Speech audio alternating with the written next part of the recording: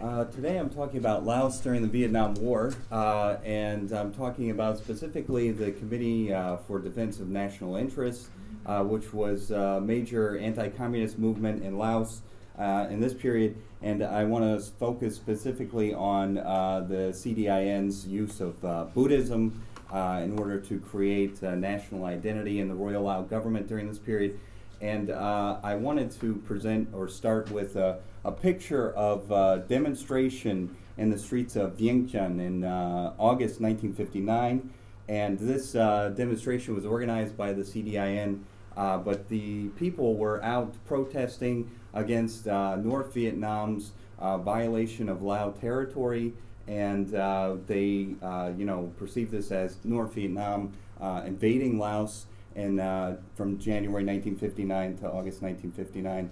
But I think that it's telling about Lao anti-communism and the CDNI themselves, which is that at certain points in Laos during this period, there was popular support. The newspaper reports were that 10,000 people came out to this demonstration in August 1959, and I think that's, usually the CDIN are dismissed as a creation of the American CIA, but I think events like this protest march are a nice counterpoint to that. My research focuses broadly on the first post-colonial state of Laos, the Royal Lao government, which existed from 1945 to 1975 until it was overthrown by the communist-inspired Pathet Lao. A starting point for my research really has been nationalism. There is a common misunderstanding that the Royal Lao government was it lost to the Pathet Lao movement in part because its supporters lacked nationalism, and this is something that's often observed about non-communist states in the region, that they lacked for strong nationalism. But I think this is a wrong assessment for the Royal Lao government. I think that if the real problem for the Royal Lao government, if anything, was not a lack of nationalism, but that there was an overabundance of nationalism. Nationalism was so strong in some quarters that it led to the rise of violent dissident groups that were willing to challenge the central government, and certainly the most well-known would be the Pathet Lao movement. But there were other nationalist movements of the time which remained loyal to the state, and I think the CDIN is a perfect example of a strongly nationalist movement in Laos that was loyal to the state. They often touted what they called a right and positive nationalism. So I'm trying to investigate how the CDNI used Buddhism to create nationalism in the Kingdom of Laos. And this is all leading up to the opening stages of the Second Indochina War between January and May of 1959. So today I'm going to argue that the CDNI are firstly key to understanding Lao anti-communism, which is hugely important during the Royal Lao government period, and also secondly that the CDNI are very important to understand how Buddhism was competed, there was a competition for support among Buddhists, monks, and laity among the Pathet Lao and the Royal Lao government. For Lao anti-communism, it's not something that is well known, but as I've tried to suggest, there was popular support at the time for Lao anti-communism, and that it wasn't simply imposed by the United States. In fact, there are Lao anti-communist documents that were written in 1948, well before the United States became involved in Laos, and this first Lao anti-communism was articulated during the struggle for freedom from France. And it was in these earliest stages of Lao anti-communism that there became a particular idea of anti-communism that was elaborated, which was that the Lao were naturally resistant to the communist virus, and that this was due to their traditional culture, society, and observance of Buddhism. This was an idea among the Lao elite that was popular at the time, that no real Lao could ever become a communist, and they would never subscribe to such a depressing materialist view of the world and they wouldn't give up, Buddhism. Later, when the CDNI came, they modified Lao anti-communism because by this point it was no longer an academic subject. They were facing a real insurgency in the country, the Pathet Lao. So they actually saw anti-communism in the Cold War itself really as a imperialist struggle between China and North Vietnam and the Lao. And the Lao were struggling for survival and facing an existential threat.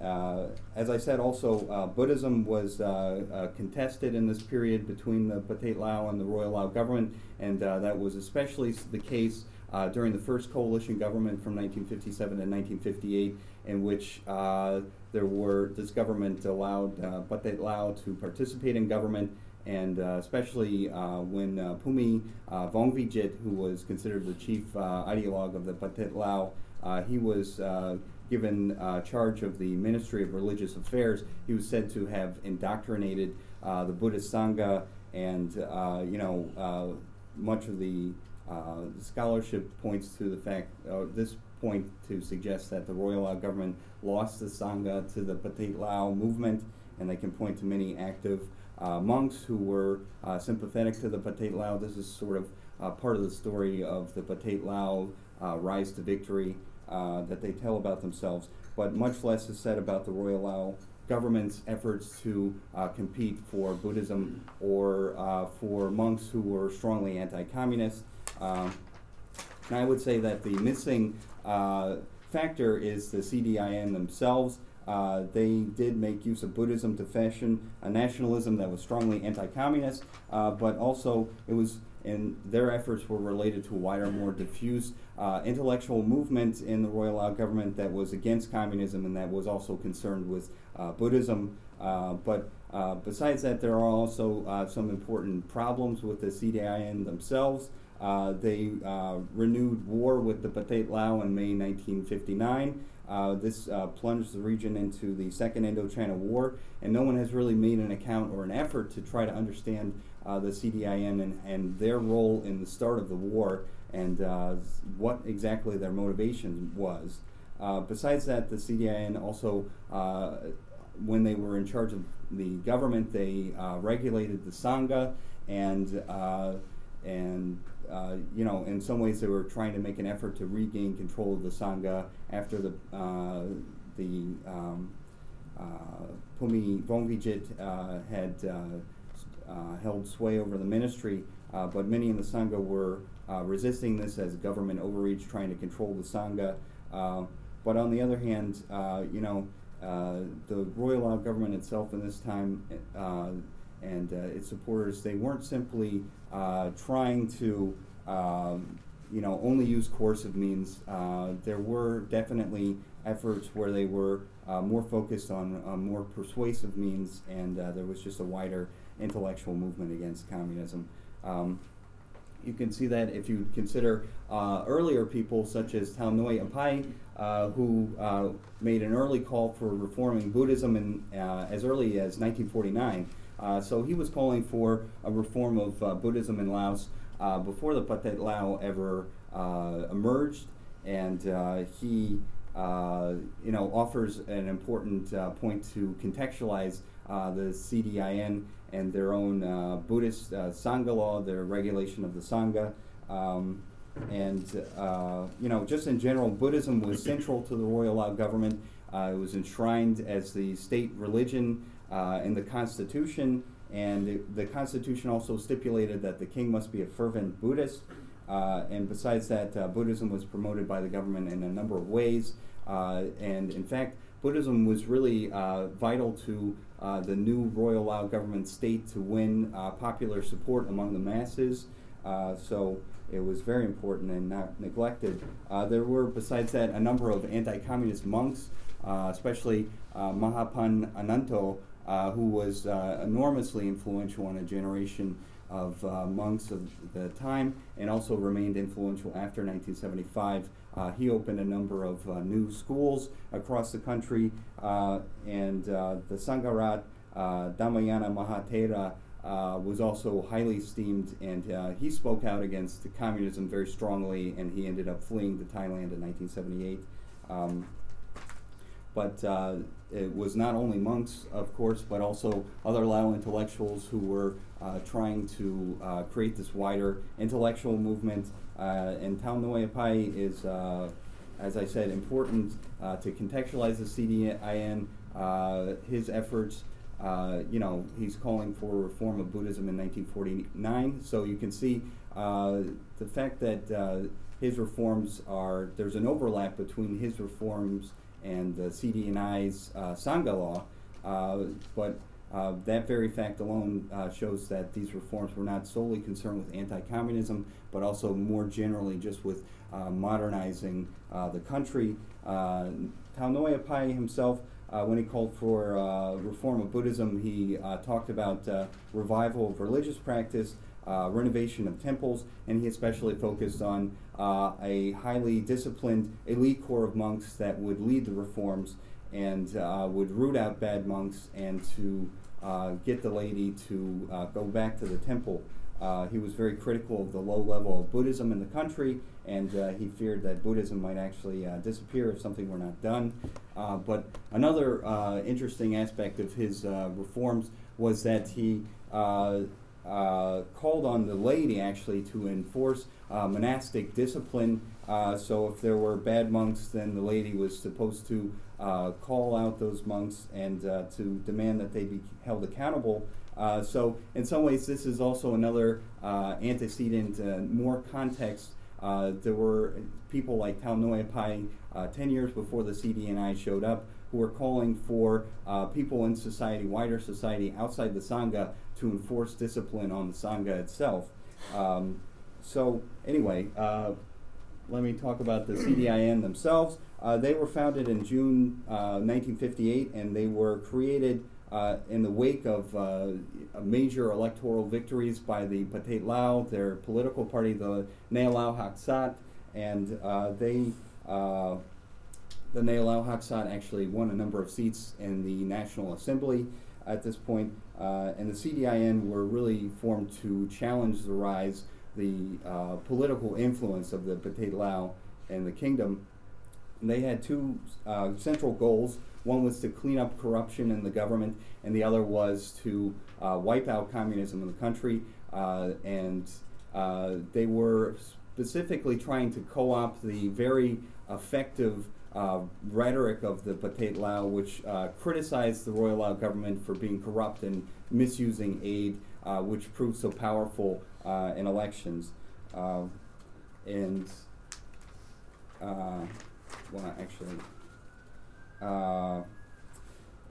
the CDIN themselves, they joined the government in August of 1958, and by January of 1959, the government declared a state of emergency in which the National Assembly was shut for 1 year. This was in response to North Vietnam's invasion of Saigon, which was the beginning of the Ho Chi Minh Trail through Laos to South Vietnam. And Saigon was right where the DMZ was, so it was the area you had to go from North Vietnam to circumvent the DMZ to get to South Vietnam.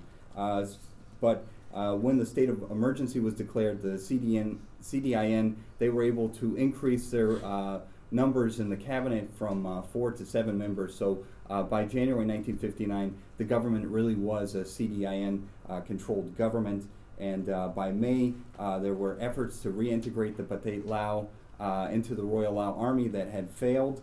And by May 19th, the Pathet Lao units fled, and this was really the restarting of the war in Laos. So how did the CDIN use Buddhism particularly? Their manifesto certainly was concerned with anti-communism, but also they mentioned social and religious issues, and they made really a political cause of reforming religion. They called for orthodox discipline and unity among the sects, but they also had a campaign to return to the temple, where they encouraged laity to go to the temple, and they even encouraged people to practice the 5 precepts among society at large. New members of the CDNI had to pledge to belief in Buddhism And so Buddhism was really central to the CDIN's own identity. But one of the major things they did at the time when they were in charge in government was to pass the Sangha Law, which was passed on May 25th, 1959, and that was less than a week after conflict between the Pathet Lao and the Royal Lao government restarted. But if you look at the first articles of the Sangha Law, you can see there is significant overlap between Thao Noi Apai's calls for reforms from 1949 and the law itself. The law called for renovation of temples and expansion of Buddhist education, but also it called for Buddhism to revive society. And there's a number of other, there are another number of other efforts going on that are very aligned with the Sangha Law. Mahapan Ananto, the schools he opened, they stated the exact same principles as are in the Sangha Law. The Sangha Law, the other important context for the Sangha Law was the war itself.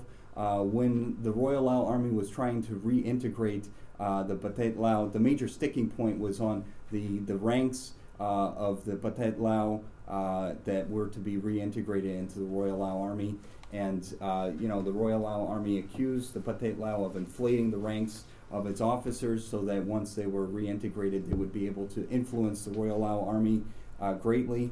And the Sangha Law itself is concerned with ranks and promotions and controlling that. And if anything, it mirrors the Royal Lao government's concern about inflated ranks among the Pathet Lao military officers. They are also concerned, obviously, with monks who have artificially or very rapidly advanced ranks within the Sangha, and they want to regain control of that very similarly. But I should mention one of the CDIN members who was most concerned with Buddhism was Jiao Sop Saisana. He was one person who always attacked communists as atheists, and like other CDNI, he saw religion in basic opposition to communism.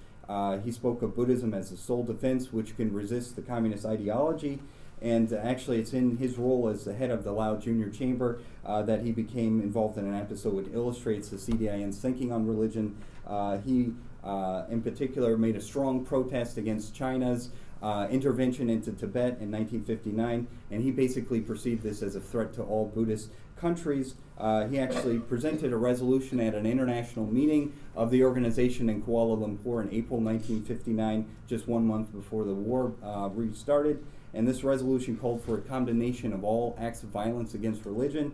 And he was able to point to a credo of the organization which stated that faith in Dharma or God gives significance and meaning to life.